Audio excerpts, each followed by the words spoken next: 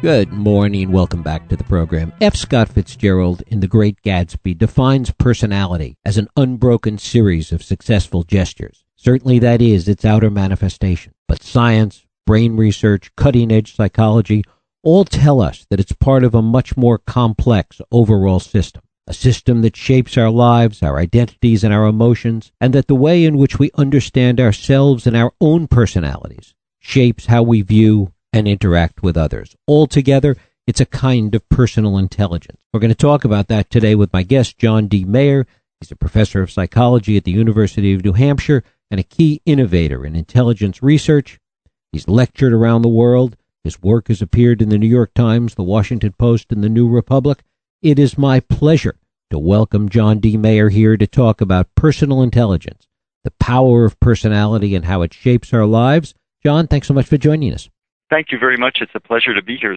Great to have you here. One of the things that seems clear in understanding this idea of personal intelligence is this notion that the degree to which we see ourselves, the degree to which we understand ourselves and our own personality is really a fundamental aspect of how we look out onto the world and how we understand the personality of others. Talk a little about that first.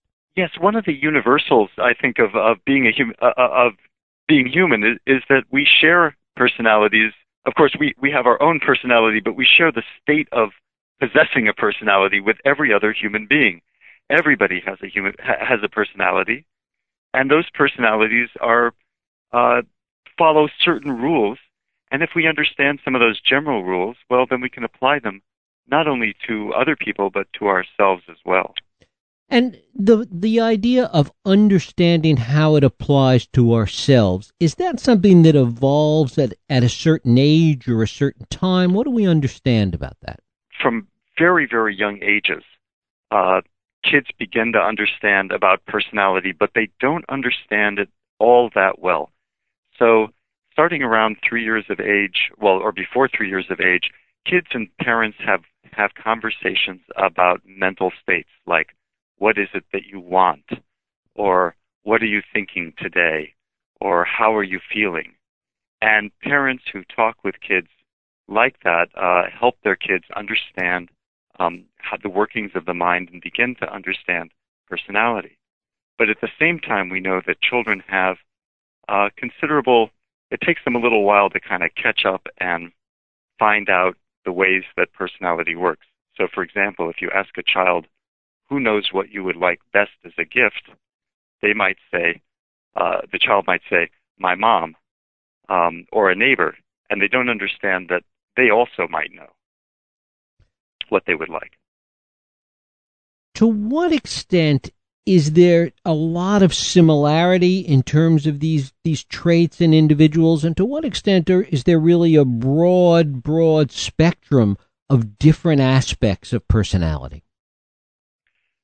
Well, I think one of the fun things for me about studying personality, and also one of the challenging things, is there's so many parts and aspects to it. So I once wrote an article in which I went through various textbooks in the field and discovered that 400 parts of personality are commonly discussed across those texts. So I think we share a lot of them in common. And the closer, we don't like to think of ourselves this way. I don't like to think of myself this way. But the closer we are to average, the more we share in common with other people. And but some people are also very different, and so they may have pieces of those same parts, but they may be rather different from other people as well. And I think one of the tricks in learning about ourselves is to understand places where we are different, which other people are often not too reluctant to tell us, and also where we're the same, where we usually don't hear about it. Do individuals that are more different in terms of their personality, those that are further away from the norm, do they have greater skills in understanding other personalities and problem-solving skills and the ability to interact with those personalities? I think it depends how a person varies from the norm. If they're higher in personal intelligence, and we have scales that we've developed to begin to measure that ability, If they're higher in personal intelligence, then they seem then they seem to be able to better understand the people around them. But it's possible for a person to be rather different from usual and not be so aware of that. Although I think isn't it most common for us to think that we are unique? So maybe I should say that we all tend to think that we're unique. I think the issue is more realizing how similar we can be in certain places too. Talk a little bit about those parts of the system, those elements that really are the key parts of defining that personality, that intelligence. So I think there are 4 areas of problem solving that people who are high in this skill engage in. And the first one is to identify clues to personality that are around both themselves and other people. So, for example, while you and I are talking, this is the first time that we've spoken together, and as we're speaking, we're naturally trying to gauge, feel one another out in terms of what kind of people we are. Are we friendly? Are we accepting? Are we intellectual? Are we interested in things? And then we adjust our behavior accordingly. And the clues to that are things like voice tone, particularly on the phone, the objects that may be around us, and so forth. The second area I think that we problem solve in a great deal is the next step is what we do with that information. So here we pull those clues together and we form a mental model of the other person. So I can't know who you are. I can only approximate who you are in some imaginary form in my head. And there's a question as to how accurate is my model of another person. Sometimes it's going to be real accurate. Sometimes it's going to be not accurate at all. And some people are better at building these models of other people than others. And then the third area, there are 4 areas. The third area is also to be able to access information about your own personality and use that to make better decisions in your life. So knowing that you're sort of outgoing, feeling as if sales might be a job that you might enjoy doing because you need to meet a lot of people when you do that. And then finally, the 4th area is to be able to use that information to start systematizing your life, to start looking at your life and saying, how do I want to live that's consistent with my values and my goals and my personality? And what kinds of plans can I put into place that might enhance my own ability to contribute to the world and ability to get along with other people? What do we learn from looking at the people that are particularly skilled at this? Politicians, for example, that can walk into a room and pretty quickly read the situation. Talk a little about that. Well, I love your idea of politicians as being high in this. I'm not sure.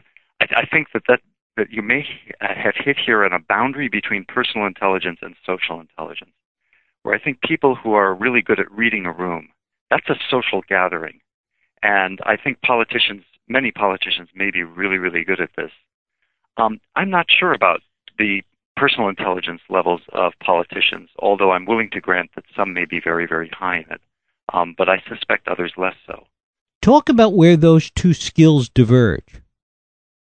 Well, they might diverge in reading a room because people, we know, for example, that introverts, and there are some other factors that go into this, which are kind of interesting to me. I tend to be more on the introverted and shy side, and so one line of research that I've been very interested in is introverts and shy people are not very good at reading rooms, even if they're very perceptive, and even if they're high in skills like personal intelligence.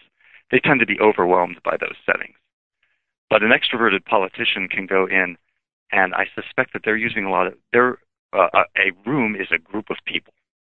And so they're not necessarily looking at individual personalities in that instance, but they're looking at sort of the power balances that are going on, which people are sitting together and what kind of alliances have they formed and the like.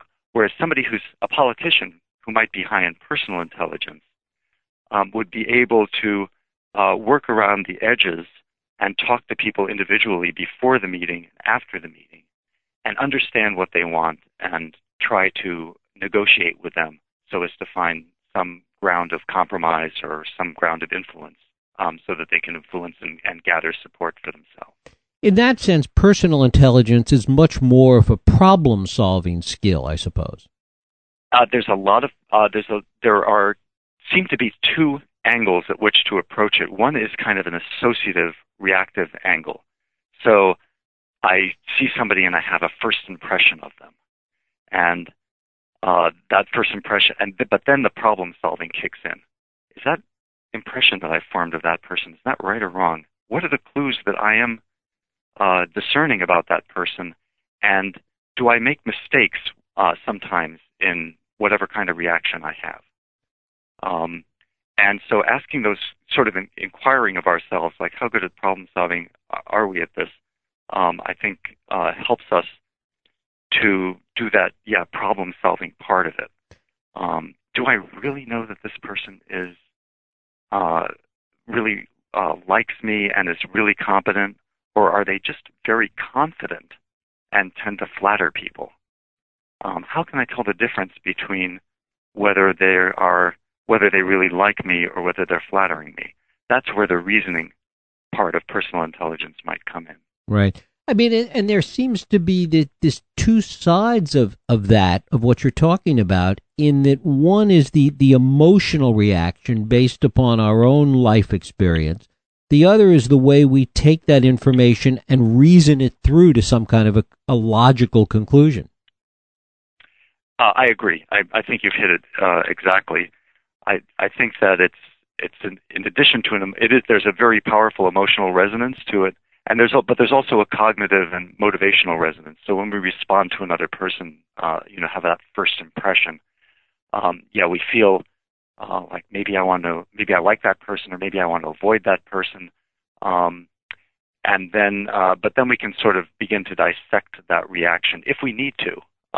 If it's important enough, we may be standing by somebody at a bus stop, have some reaction to them, and it doesn't really matter whether we're right or wrong, or that person may leave our lives right away.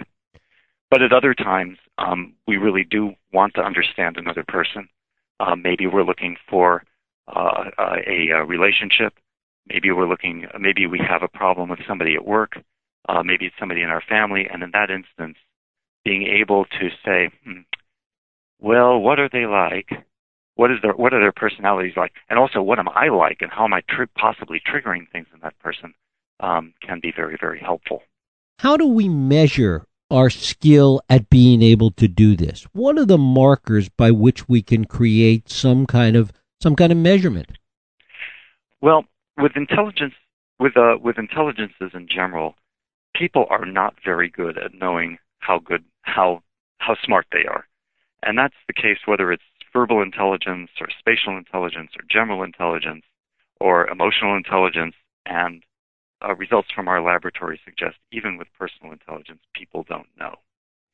Now, I can go out and I can read things that people, public figures have written, for example, and I can say, whoa, that person's really insightful in terms of personality. I bet that person has personal intelligence. And I suspect that there's some validity to that observation. But if a person isn't exhibiting any personal intelligence, that doesn't necessarily mean they don't have it. So for us, after I developed this theory, I invited a couple of colleagues to work with me on measuring personal intelligence, David Caruso and Abigail Panter of Yale University and University of North Carolina. And what we've done is to develop a test of personal intelligence where we give specific test items to measure people's ability. If you'd like, I'm happy to give you an example of one of those. Please do. Okay, so say that I say that a woman likes to be around people more than she likes to be alone, and she's rather talkative. What other quality is that woman likely to have? A, be prone to anxiety and insecure, or B, be energetic and lively. And so the trick here is to have noticed through your life which traits tend to co-vary, which aspects of personality tend to co-vary. And people who are higher in personal intelligence will understand or take a guess because everything is probabilistic, and they'll usually guess B, that liveliness and energy level goes along with talkativeness and a desire to be around people, and that would be the correct answer in that instance. Talk a little bit about the degree to which any of these traits can be measured really with accuracy. I mean, from the work that you've done in developing these tests, how accurate is the measurement? Well, there are two fundamental criteria for measurement. One is the accuracy measurement in terms of how reliable and consistent is the score, and that's called test reliability. We can develop fairly reliable tests in this area, but they take a lot of items. So if you got that one item wrong I just gave you about the talkative woman, don't fret, because it usually takes us about 80 to 120 items to get an accurate measure of a person's skill in this area. And then the other issue is whether the test measures what it's supposed to. That is, are we really measuring personal intelligence? That's a very interesting philosophical argument you can have around a test. We believe our test does measure personal intelligence very well. How do we understand this through the lens of evolution, of biological evolution, of neurobiological evolution, and psychology? I think that one of the issues in terms of sort of creating this theory of personal intelligence is, why should we have one? And I kind of felt like I had a conflict of interest when I started, because I'm a personality psychologist. So why wouldn't I make up an intelligence about personality, right? That's my life work, is studying personality. But as I began to think about it more, there was a bunch of evolutionary writing in evolutionary psychology about the usefulness that that our ancestors must have felt when they could evaluate one another in groups.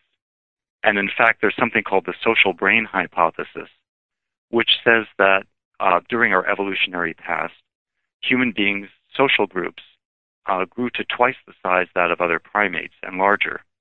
And the only way that could happen was that those other primate groups, our very distant ancestors, could groom one another every single day. So every single day, everybody would see everybody else.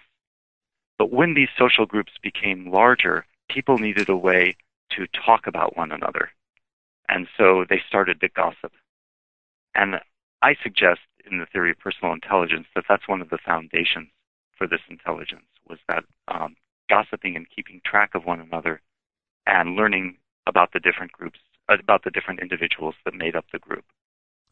What about the aspect of those that are good at this continuing to nurture and build on those skills? And we find that it's like a muscle that grows up, but there's also an evolutionary component to that as well, that those that are good at these skills tend to be more successful in certain respects in their lives. Yeah, I think sometimes I imagine a life or my life as a series of decisions about people, and to simplify it, I sort of make kind of binary decisions, like who would be best to go out to lunch with today, or which of these two individuals would be best to work with as a colleague, or since I'm a professor at the University of New Hampshire, I might think, which of these two students would be best to join my lab. And if we're better at making those kinds of decisions, well, we're never going to be perfect, and in fact, we're going to be I think the best of us are going to be far from perfect.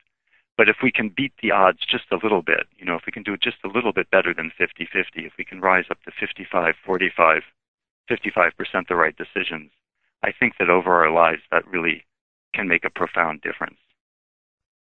What about with technology today, in that we tend to interact with each other in a more disconnected way in many cases, which allows us to create a personality perhaps or a patina around ourselves that is lacking in a certain degree of authenticity? Well, that's a fascinating question. So, for example, do I have like a special persona when I text or when I answer my email that's different from who I am? And it is kind of easier to control. At least I find that it's easier to control that online than it is perhaps in person sometimes. So that is a really interesting question, and I don't know what kind of impact that might have on our lives, except that maybe if we play act being a little bit better than ourselves, maybe we would become a little bit better. But I'm just guessing. Your guess is as good as mine here, Jeff. Right, and sometimes it may be a balancing act that in our relationships, for whatever reason, it may be work-related, it may be personal relationship-related, that we are forced to act a certain way or to develop a certain set of skills, and the anonymity of that other world gives us an opportunity to do things, to exercise part of our psychological muscle that we don't ordinarily get to do. Right. I mean, we can create an avatar of ourselves and invest it with various personality qualities we don't have and explore and see what that's like. And maybe that would help us improve. Part of personality and part of the skills involved in personality are to carry out roles in an effective way. To be self-conscious about it for a second, I'm speaking with you on the radio. You're interviewing me. This is not my everyday role, but I'm hopeful that my personality is flexible enough so that I can carry out this role with you during the interview.